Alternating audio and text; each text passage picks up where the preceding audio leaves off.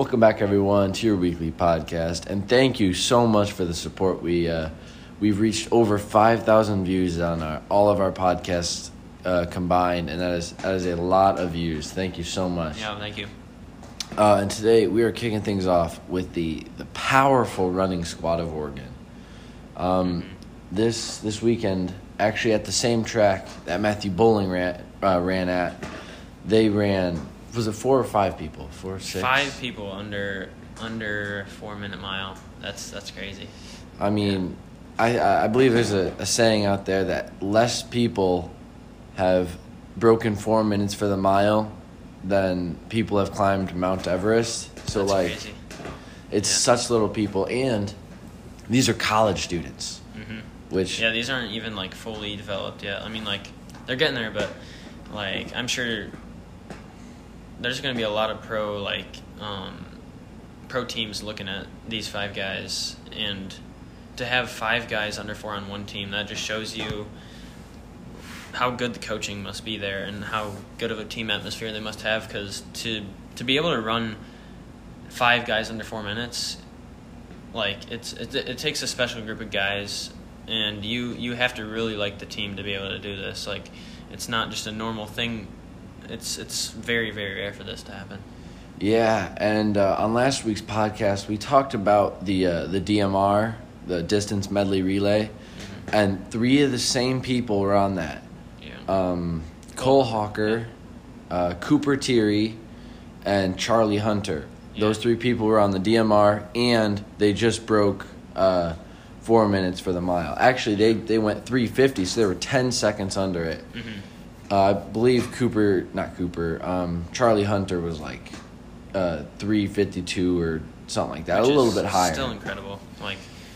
Once you get under 4 minutes, it just gets really hard to cut off time once you get to the low 4s and the high 3s. So, yeah, it gets hard. And I think that bringing up the point that what does COVID have to do with all this, I think that COVID has almost helped these records be taken down, because we've seen countless records being taken down previously, from Joshua Cheptegei a while back breaking the 5K and the 10K world record, and now we have Hobbs Kessler just run a 3:57 as a high schooler in an indoor track. That's unheard of. It's pretty incredible.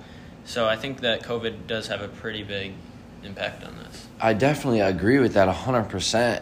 I think it's a lot of the social aspect of it, and the not racing, because if you are built up for a full year of just hard work on a constant, then I think that makes you so much more ready, because not even on running, Mondo Duplantis, the pole vaulter who got Athlete of the Year, he broke the record once or twice. I'm not sure, but I know that he's been on the come up recently. That's for sure.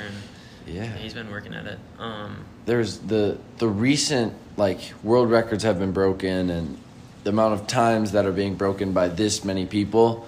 I think the not racing for so long and being locked up, and I also think having a mask on, it's harder to breathe, and the more and more you have it on, I would agree, the easier it is when you take it off. So that might have an effect, your VO2. No, I can kind of relate to that a little bit. I feel when you have more time to prepare for a season or a big race coming up, you're going to do better, because you're going to have more time to just mentally prepare, and that's a big aspect of it, is mental preparation.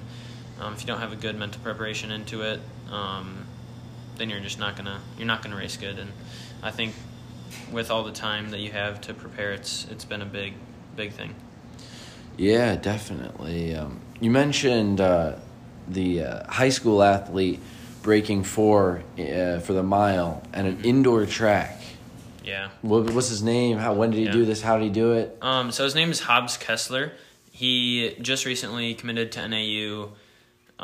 He went 3:57, which is just faster than what Drew Hunter ran which he was the previous record holder for high school. And this was really out of nowhere. I saw a lot of stuff on Instagram like this kid came out of nowhere. I didn't even know who this kid was before this. Personally, I knew who he was. I raced against him in NXR, and just like seeing him commit to NAU, I kind of just knew about his name. I didn't really think that he was going to be capable of this, but he did it, and it's pretty incredible. It's going to be interesting to see where NAU is going to be at, because like you almost think they can't get more than they have now, but they just keep piling on to that talent, and it's going to be exciting for sure. Yeah, NAU is a big school, like we said in the last one, and same for Oregon. And that, I think you can count the amount of runners that have broken for the mile in high school on your hands. There's just such little people that have broken for in high school. Exactly. It is an extremely talented field there. But I think some ladies' world records are probably going to be broken for unfair reasons. Yeah. Do you want to tell me more about that? Yeah, so the recent thing that Joe Biden has implanted, or whatever you want to say, into sports recently is transgender athletes can now compete for the opposite gender. So guys can compete as girls and girls compete as guys. I think this is interesting, and personally, I do not think that it's fair at all to the girls. Not that I'm against transgenders.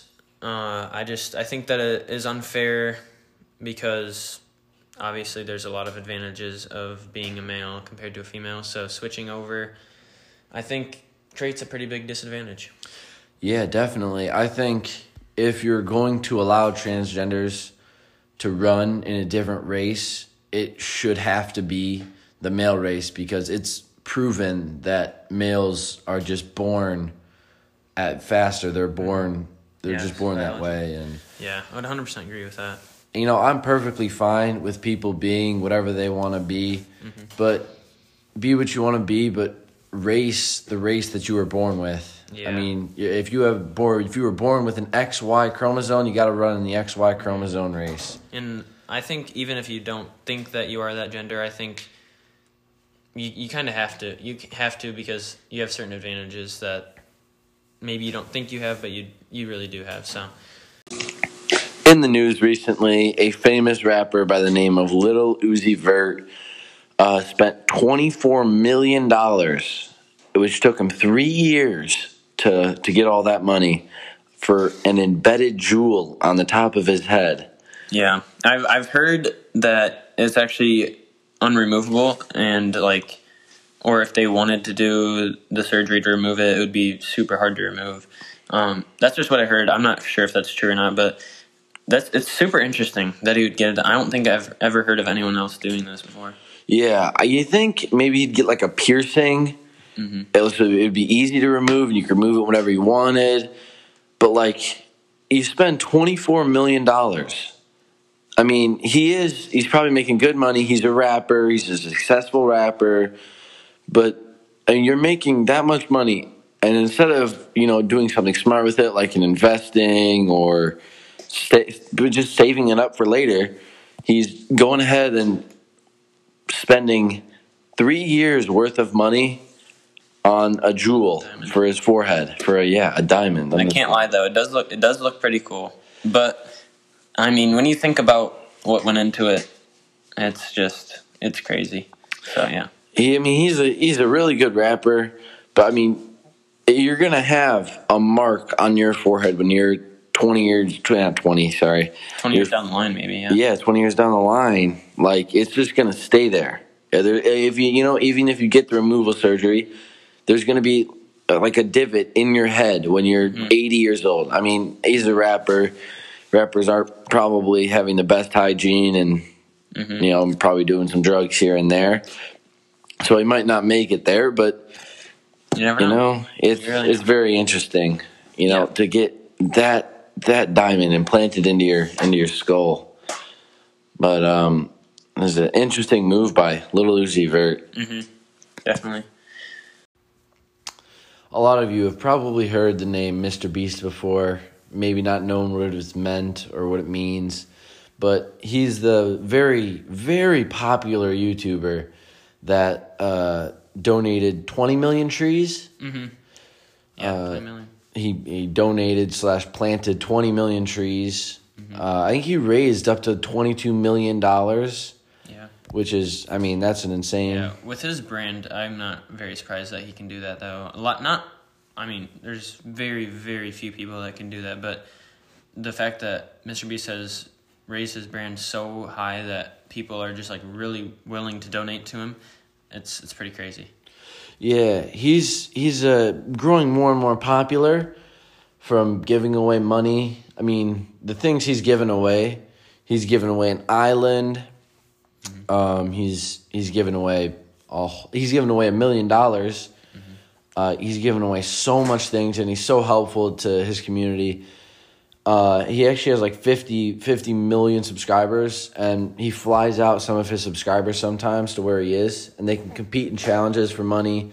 So if you're not subscribed to Mr. Beast, I recommend looking him up on YouTube. Mm-hmm. Maybe you could be that subscriber. But also a benefit is for every subscriber he gets, he donates 10 cents to charity or someone in need. And last month he got, I think, 3 million subscribers. So he donated $300,000 to just people in need. And he walked through and he bought a whole bunch of stuff from this store and like gave it away. And that's such a cool thing to do. Mm-hmm. Yeah. Another big thing he's done probably 2 or 3 times, I want to say twice, is he's went to a store, bought the entire store, and some shoppers will come in and he'll be like, we'll give you whatever you want, grab it, you take it for free.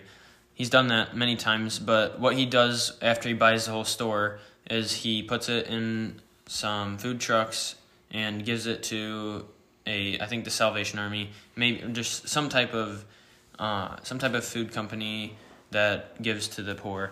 So that's really cool of him. He does a lot of stuff like that, and he's just grown his channel off of that, and it's pretty incredible that he isn't greedy with his money and he actually uses it to help out everyone around him.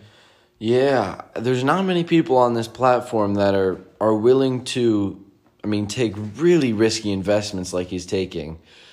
Like, mm-hmm. He's spending $400,000 on all of this stuff to give away, but he's planning on making that money back in sponsorships, which we need sponsors right about now, mm-hmm. and in views through YouTube. And if he doesn't get those views or that sponsorship, then he could be in a lot of trouble. Yeah. And he's taking really risky investments, and he's being really successful and really good for the community and everything. Yeah. And he's just such a great guy. I think we should talk a little bit about like how he is making all this money for his channel. So I think there's like 3 or 4 big things. So sponsorships is probably the biggest one that he's doing that's making him a lot of money, because people know that there's going to be a lot of viewership on what he's putting out. So they're going to be willing to invest in him a little bit. And obviously YouTube paying him ad revenue is going to be huge for that. And number 3, probably just donations and a lot of that stuff. So, yeah. Yeah, he's such a great guy, and definitely I'd recommend checking him out. For this whole year, I think he wants to get over $1 million donated, and that's each month. It's 10 cents per subscriber. So, it's a free thing to do. You just hit one button, you look up Mr. Beast, and you're helping out poor people. You're helping out this, you're helping out that. Yeah, you don't even really have to watch him. Just literally just subscribe. Yeah, it is. Yeah. He's a super cool guy. Yeah. Thanks for watching, everybody. Thanks for listening, I should say. We are in need of a sponsor. Mm-hmm. There's running companies out there, whatever. If you're seeing this, you could message us through anything. Message me through Instagram, Rogers, Andrew81. You can find me there. So, if you have any suggestions of what you want us to talk about, or if you want to, link a running company that might want us or something like that, message Andrew81. No, Yeah. Rogers Andrew81 on Instagram. Yep. Thanks for listening, everybody. See ya next week.